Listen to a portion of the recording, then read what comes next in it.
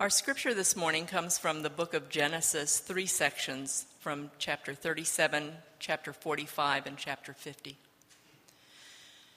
Now his brothers went to pasture their father's flock near Shechem, and Israel said to Joseph, "Are not your brothers pasturing the flock at Shechem? Come, I will send you to them." And he said, "Here I am." So he said to him, "Go now, see if it is well with your brothers and with the flock, and bring me word." So he sent him from the valley of Hebron, and he came to Shechem. And a man found him wandering in the fields, and the man asked him, "What are you seeking?" "I'm seeking my brothers," he said. "Tell me, please, where they are pasturing the flock." And the man said, "They've gone away, for I heard them say, 'Let us go to Dothan.'" So Joseph went after his brothers and found them at Dothan. They saw him from afar, and before he came near to them, they conspired against him to kill him. They said to one another, "Here comes this dreamer. Come now, let us kill him and throw him into one of the pits. Then we will say that a fierce animal has devoured him, and we will see what will become of his dreams." But when Reuben heard it, he rescued him out of their hands, saying, "Let us not take his life." And Reuben said to them, "Shed no blood. Throw him into this pit here in the wilderness, but do not lay a hand on him, that he might rescue him out of their hand to restore him to his father." So when Joseph came to his brothers, they stripped him of his robe, the robe of many colors that he wore, and they took him and threw him into a pit. The pit was empty. There was no water in it. Then they sat down to eat, and looking up, they saw a caravan of Ishmaelites coming from Gilead with their camels bearing gum, balm, myrrh, on their way to carry it down to Egypt. Then Judah said to his brothers, "What profit is it if we kill our brother and conceal his blood? Come, let us sell him to the Ishmaelites, and let not our hand be upon him, for he is our brother, our own flesh." And his brothers listened to him. Then Midianite traders passed by, and they drew Joseph up and lifted him out of the pit and sold him to the Ishmaelites for 20 shekels of silver. They took Joseph to Egypt. And then from chapter 45. Then Joseph could not control himself before all those who stood by him. He cried, "Make everyone go out from me." So no one stayed with him when Joseph made himself known to his brothers. And he wept aloud, so that the Egyptians heard it, and the household of Pharaoh heard it. And Joseph said to his brothers, "I am Joseph. Is my father still alive?" But his brothers could not answer him, for they were dismayed at his presence. So Joseph said to his brothers, "Come near me, please." And they came near, and he said, "I am your brother Joseph, whom you sold into Egypt. And now do not be distressed or angry with yourselves because you sold me here, for God sent me before you to preserve life. For the famine has been in the land these 2 years, and there are yet 5 years in which there will be neither plowing nor harvest. And God sent me before you to preserve for you a remnant on the earth, and to keep alive for you many survivors. So it was not you who sent me here, but God.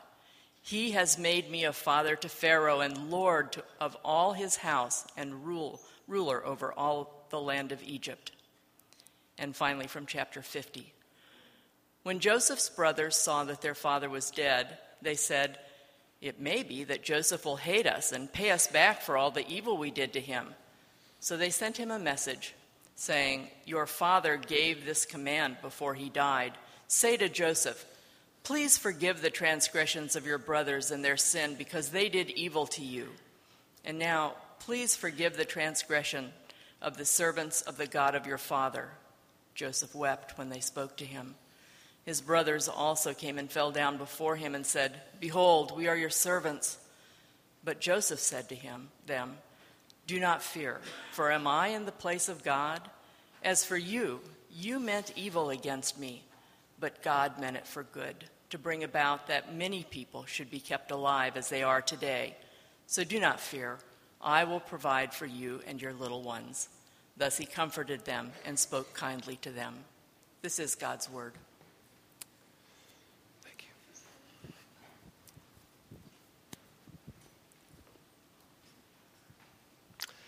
Thank you, Susan. For those of you visiting or maybe don't know me, I'm Ivan Lambert. My wife, Diane, is the pianist here. You see her every Sunday. And it's a real privilege to be here today.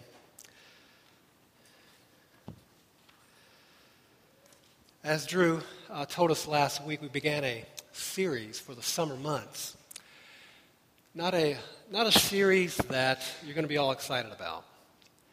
We'd love to stand before you and tell you that God has told us that you're all going to strike it rich, you're going to win the lottery, you're going to do great in the stock market, and you're going to live your best life now. But that would not be responsible, and that would not be honest before God and before you. As we've read today, this is a remarkable story. The narrative of Joseph covers Genesis 37 all the way through Genesis 50. So my task is to teach you those 13 chapters in roughly 30 minutes. But the Bible's storyline is what we must remember when we encounter any story. Where does this story of Joseph in particular fit into the Bible storyline? You may recall in Genesis, God created everything good. But then as early as chapter 3, we have the fall. As early as chapter 4, we have a man, what are you doing with 2 wives? And then we have a murder. That early.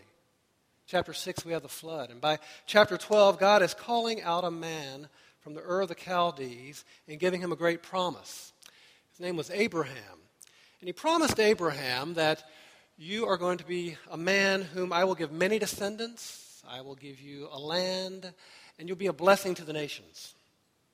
And God repeats this promise through his son Jacob, through his son Isaac, and then through Isaac's son Jacob. And Jacob has 12 sons, and they are the original children of Israel. And that's where we pick up the story of Joseph. Joseph is the 11th of the 12 sons. However, every family being dysfunctional, a matter of degrees, of course, but every family does have its dysfunction. Joseph was the favorite, and his brothers began to resent it. We've had that in our own family. I'm sure some of you have had that in yours. We only had 2 children. And through the years, it has been remarkable to my wife and I to hear our oldest, David, claim that Mark is clearly the favorite. And then in a private moment for Mark to come to us and say, it's clear, it's obvious, David is the favorite. But in this case, all the brothers were in unison that Joseph was clearly the favorite. You can imagine being a teenager, knowing you're the favorite. Your father has given you this ornate, expensive robe, and not the other children. And imagine that being an immature teenager and living with knowing you're the favorite. That did not go over too well. He did not know how to handle that. And then we're even told that Joseph was given these dreams where God was letting him know that he would be in a great position someday, and even his brothers would bow to him. And Joseph did not handle that too well, and he flaunted that to the brothers. And of course, what did that do? It just fueled the hatred of the brothers even more. And so we're told that the brothers were out tending the flocks in Shechem, as Susan read for us. And Jacob one day decides, hey, Joseph, go out, check on your brothers, see how they're doing, report back to me. Joseph goes out to Shechem to find the brothers with the flocks, and to his surprise, no brothers, no flocks. He happens upon a man who tells him, oh yeah, I overheard this conversation, and that all your brothers were taking their flocks down to Dothan. So Joseph says, I can handle that. I'll go on out to Dothan. Joseph heads on out to Dothan and finds his brothers there. And the brothers decide, well, hey, we're out here in the deserted place of Dothan, a real rural area. There's nobody out here. We hate this guy. He shows up in his favorite robe of all things. They start conspiring to see what they're going to do to Joseph. Some want to kill him. Some others, they want to debate and say, well, let's sell him. We could get some money for him. So he's thrown into an empty cistern where they decide to sell him to some slave traders that came by. They just happen to go down to Egypt. And he just happens to be purchased by a man named Potiphar. And while he is the house slave of Potiphar, years pass, but Joseph is maturing into a young man, and Potiphar's wife sees that Joseph is an attractive young man. And so she comes on to Joseph. Joseph refuses her, and who knows, perhaps that is the origin of the saying, hell hath no fury like a woman scorned. She will have Joseph thrown into prison. As she reports this to Potiphar, she claims she was raped. There he is. He's been thrown into an empty cistern. He has been sold to slave traders, taken from the land of which he knows down to Egypt, falsely accused of raping a woman, and thrown into prison. Where are you, God? You've promised me that one day I would have some great position. Even my brothers would bow before me. And here I am in prison. Now, I know the vast majority of you are much more spiritual than myself. But when things have gone wrong, not as I planned, not as I wanted, it is not my common knee-jerk reaction to quote Psalm 23. It is not my innate nature to simply say, I will fear no evil, for you are with me. So no doubt Joseph, too, is wondering where God is. While he's in prison, he is placed there before one who ends up being Pharaoh's cupbearer. Pharaoh's cupbearer has a dream he can't understand it. He begins to talk to Joseph about it, and Joseph says, yeah, I understand that, and tells him the dream. Oh, that's great, and the cupbearer runs off, and he gets to go back into good standing as Pharaoh's cupbearer. But Joseph is forgotten again in prison. Where are you, God? I mean, I did this to help. He gets promoted back up into Pharaoh's court, and I'm left here in prison. Pharaoh himself was having apparently a couple of puzzling dreams. He could not decipher them. He tells his cupbearer. The cupbearer can't understand what the dreams are, and he remembers, there was a guy in prison who helped me and interpreted the dream correctly for me. So Joseph is summoned. He's brought in. He hears of Pharaoh's dreams. Oh my. Do I tell the Pharaoh what this dream really means? I mean, this is not good news. He trusts God. He tells the Pharaoh what the Pharaoh needs to hear, not what the Pharaoh wants to hear. You see, the dream was a grotesque dream, which interpreted meant that there was going to be severe famine in the land. Severe enough that the famine was going to last for 7 years. It was going to be severe enough that Joseph said the nations will be starving.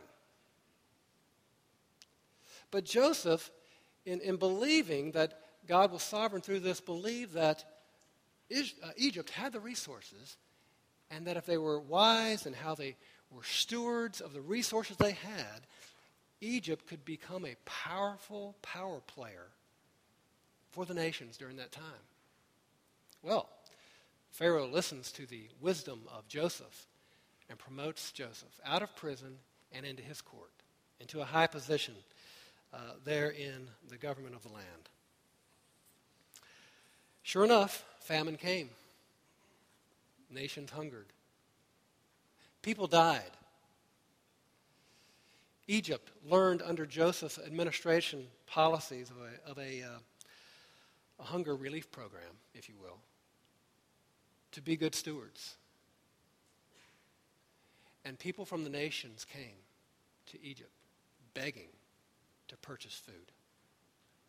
And sure enough, one day, in those 7 years of famine, 10 hungry, desperate men from the land of Israel showed up at Joseph's feet. Now remember, some time has passed, years have passed. Joseph is now an adult, a mature adult. Joseph's brothers are those 10 men. and they don't recognize Joseph. But Joseph, of course, recognizes his older brothers. Joseph keeps his wits about him, his composure, and tries to help them relive what they've done by being very coy. He implies to them and accuses them of being dishonest, which they had been. He calls them spies, and accusing them of being spies says, okay, you've got your food, you can return, but one of the brothers stays with me. And so the brother was forced to remain. His name was Benjamin.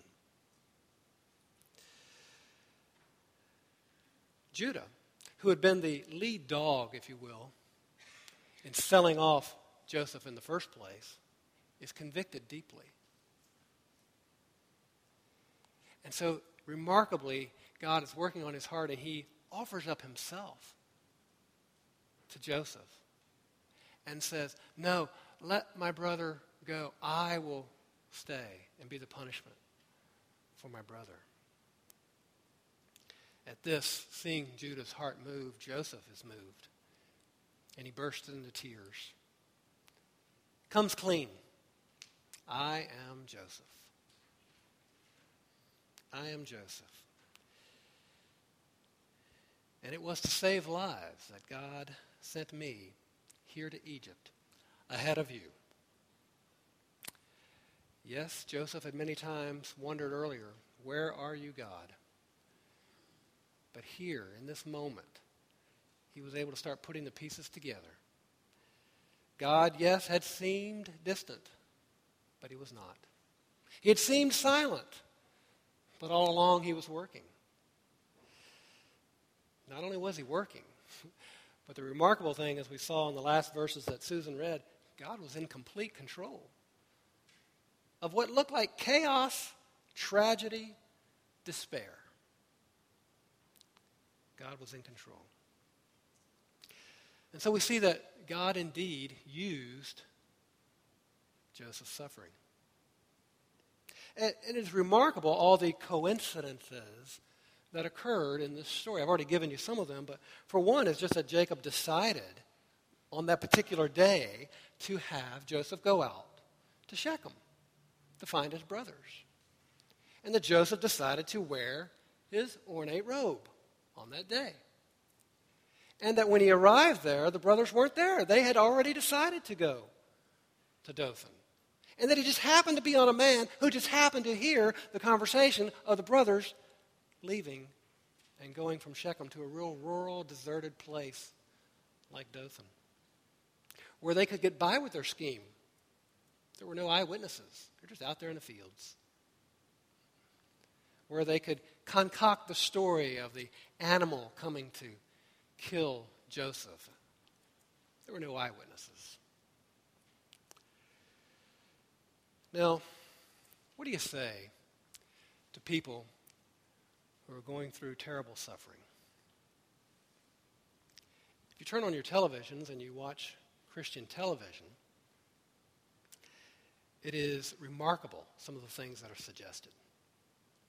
And as a result, we can often hear people say, God has told me. He's given me a vision. He's told me in my sleep or told me through this passage that you're going to be healed. You're not going to suffer in this certain way, and everything's going to be okay, blah, blah, blah, blah, blah. I'm reminded of the words of Ecclesiastes, that short book with so much wisdom. Do not be quick with your mouth, Ecclesiastes 5, if you're wondering. Do not be quick with your mouth. Do not be hasty in your heart to utter anything before God. God is in heaven, and you are on earth. So let your words be few. I was reminded of this a few years ago. A friend of our family had been stabbed more than once and was in the hospital. And that very morning that all happened, and we heard about it, and I went to the hospital, and as I'm going up to the room, I'm wondering, what am I going to say?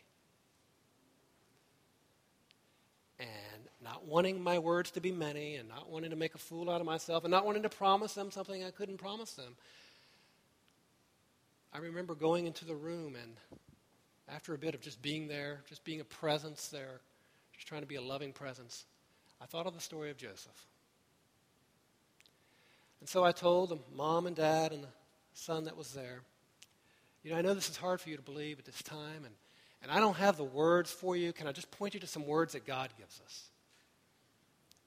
And they were very agreeable to that, and briefly told them the story.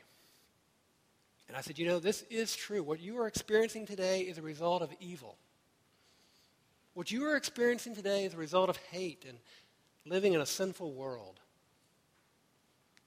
And I don't know how all this works together, but the words at the end of that story is that, yes, the brothers meant it for evil, what they did to Joseph. And yes, that person meant it for evil, what he's done to your son, but somehow God meant it for good. And all I can offer you today is to trust that promise, embrace God's promise that he meant this for good, and he is going to work it out for some good in his eternal purposes. Feeling very inadequate to talk to people at a time like that, it was really comforting to see God work. For a year later, the mom approached me and said, what you said that day about God meaning it for good, that had never occurred to me, but it was God's word you showed us, and I have learned to trust that promise. And so once again, we are taught that we're nothing but a mouthpiece, nothing but an ambassador, nothing but a spokesman for God. We're merely his instruments. God speaks through his word to bring comfort to his people. But these are secret things we don't understand. You're probably sitting there wondering, well, which one was it? Was God sovereign and in control of all events? Or are those people responsible for the evil and the harm that they have brought? And the answer, yes. Both are equally stated in Scripture to be equally true. And what we often do as Christian theologians, people in the pews, trying to figure this out, trying to live this out, we will often water down one and make the other stronger, or vice versa. But Scripture doesn't do that. We see clearly what Susan read for us. You meant it for evil. They're totally 100% responsible for their actions. But God meant it for good. Did you notice it doesn't say there, you meant it for evil, but God somehow permitted this to happen. He somehow just let it happen. No. That's not what Scripture depicts for us. Nothing occurs to God. God doesn't have to wing it once in a while and try to work things out, despite what we do. The picture that is depicted here of God in the midst of this evil, of what the brothers perpetrated on Joseph, is that God was still behind it all at all times and in control. God meant it. God intended it for good. And so we must uphold those two truths at all times. Human responsibility, divine sovereignty. And of course you say, but I don't understand that. And to that I say, join the club. If you could understand everything about God, why would you want to worship him?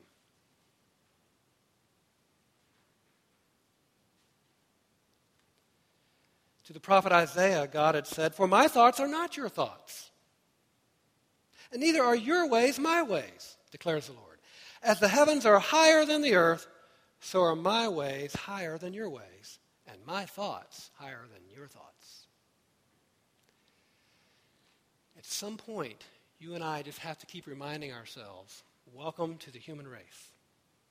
I am a human. I am finite. The finite cannot contain the infinite.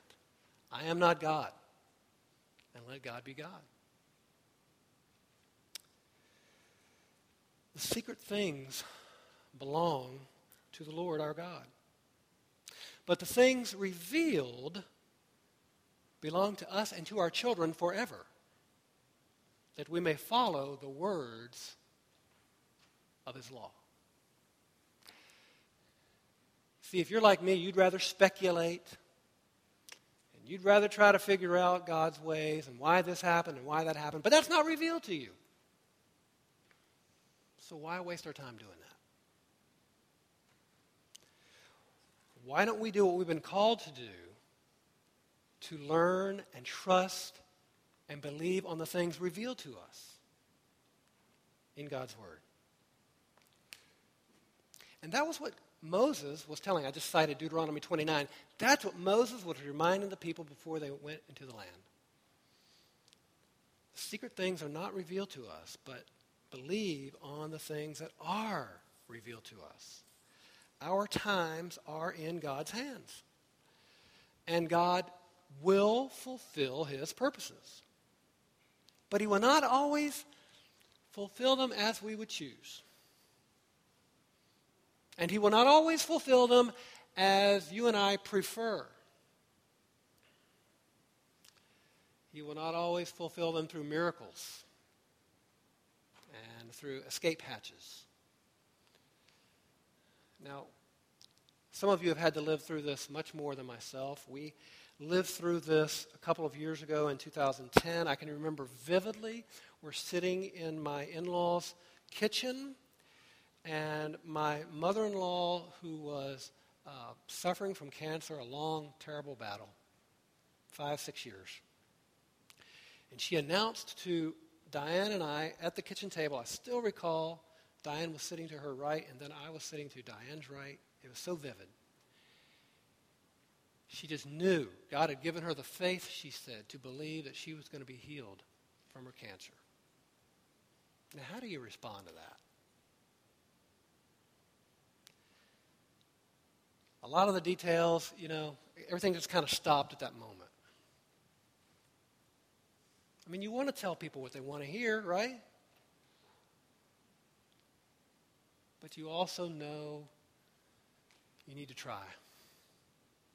Diane looked at me, and I probably had some kind of blank look like, what are we going to do? And Diane, to her credit, realizing it was her mother so that I wouldn't have to be the bad son-in-law, she decided to tell her mother at that moment. And gently, but yet firmly, Mom, have you thought that the same God who can heal you of your cancer is the same God who could have kept you from getting cancer? That the same God who can give you faith to believe you can be healed is the same God who can give you faith to believe he may not heal you? And then he has other plans? That was a hard word to give. But I sat there and watched it. And I knew that God was being glorified through that because he was being shown to be almighty and working all things together for good. Now that is a passage, the Genesis 50:20, that is very much paralleled, I should say, in Romans chapter 8. And many have heard that. And what we need to be careful of is that we just don't use it as a cliche. And that we don't glibly just give it out to people with real no meaning. All things work together for good for those who love God, who are the called ones according to his purpose. But it is true yet. We just don't want to be glib and not empathetic with people and just give it out there. But yet there's a time and a place for everything and how to give God's word. May God give us wisdom to know when and how to do that. May God give us wisdom to know how to tell ourselves that in the midst of terrible suffering and agony when we're wondering, where are you, God? Where's my blessing? Where's my blessing, my peace, my prosperity? As Drew said last week, Francis Schaeffer said that our Christianity was being watered down to personal peace and affluence. And that is so often true. God does work, and God does work all things together for good for those who love him. But what Paul is saying in Romans 8, that verse there is actually in the context, yes, of human suffering. If you read the 10 verses before that, you will find that there were times when Paul is saying, we have suffered. And we have not even known how to pray, we have suffered so. But the Spirit has prayed through us and for us with groans that we cannot even express.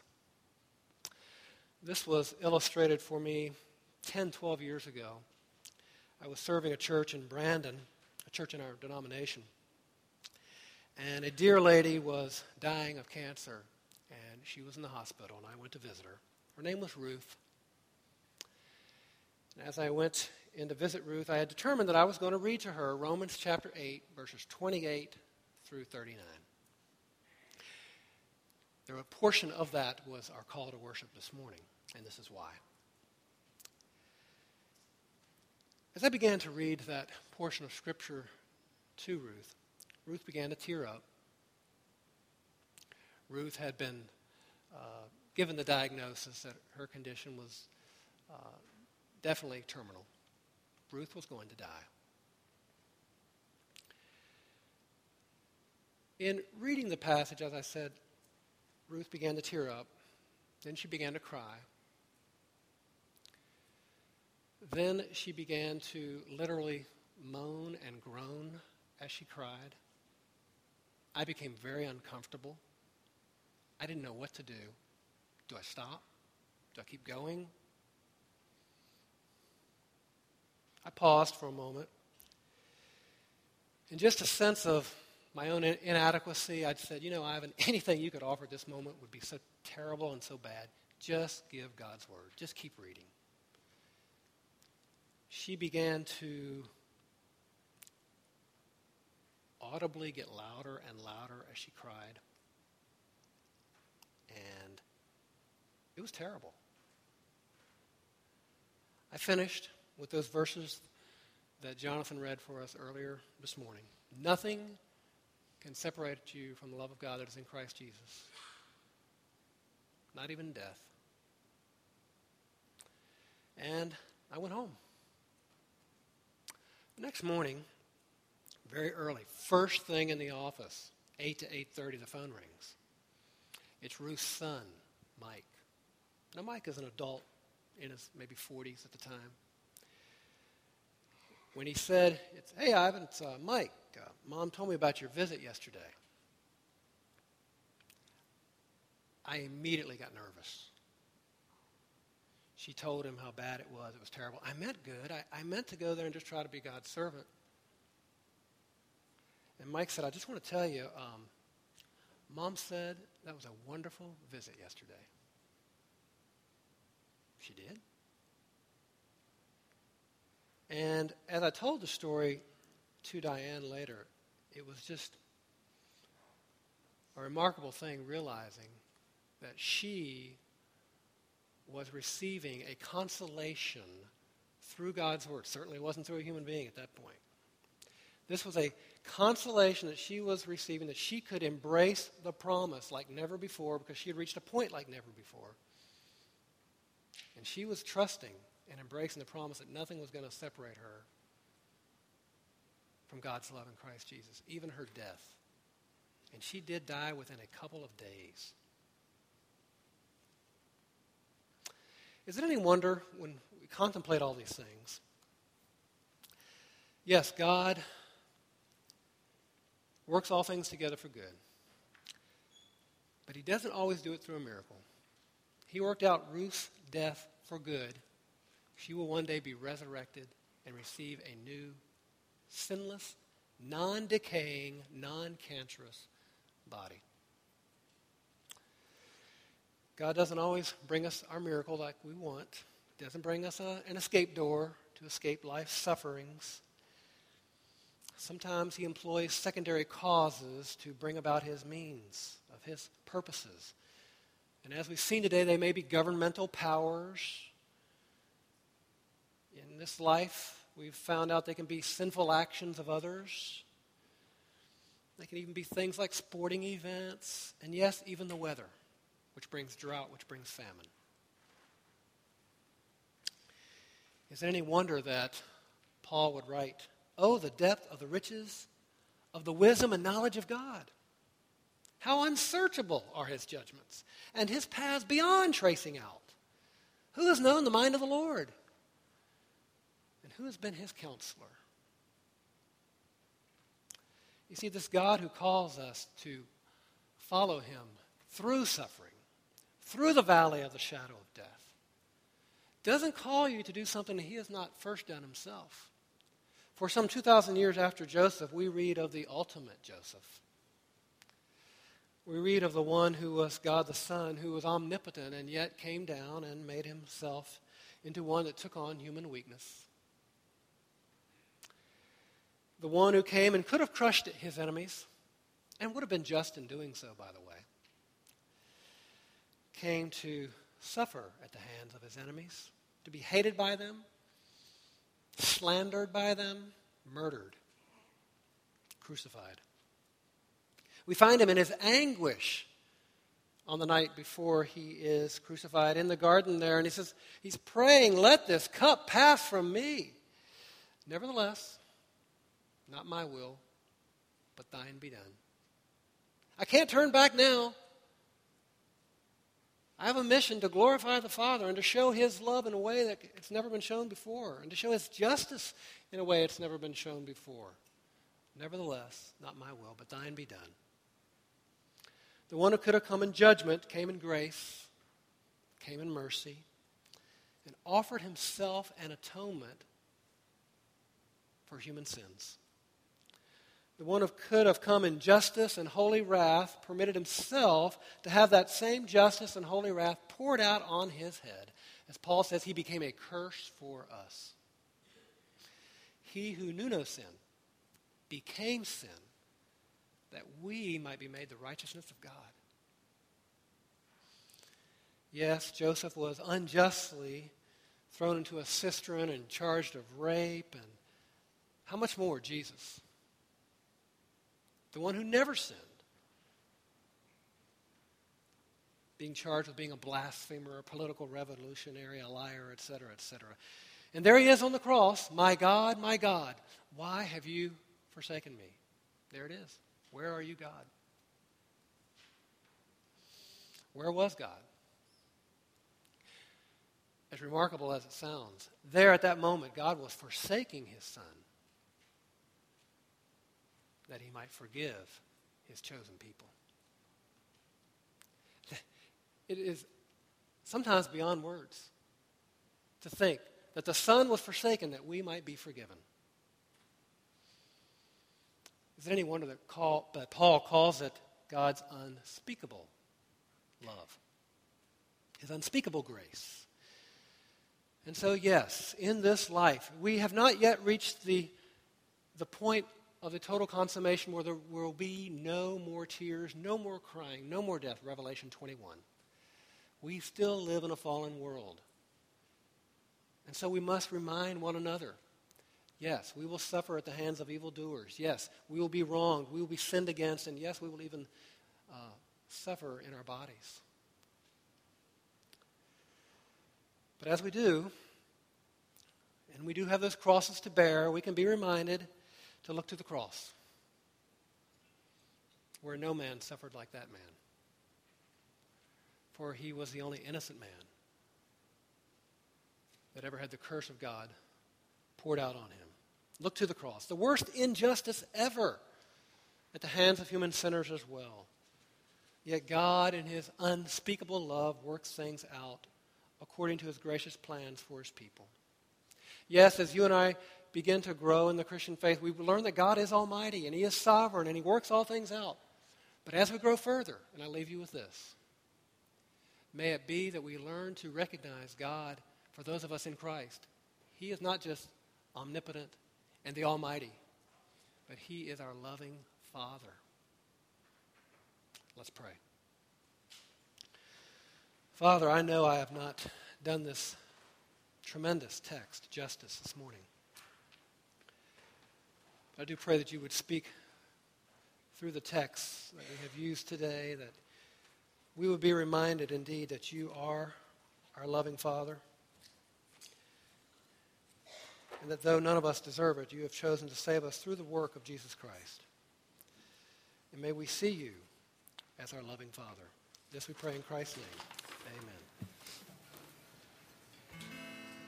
Amen.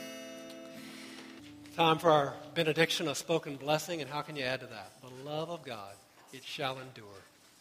So we have our benediction. Receive this benediction today. May the Lord bless you and keep you. May the Lord make his face to shine upon you. May the Lord turn his face toward you and give you peace in the midst of suffering, both now and forevermore. And all of God's people said, amen.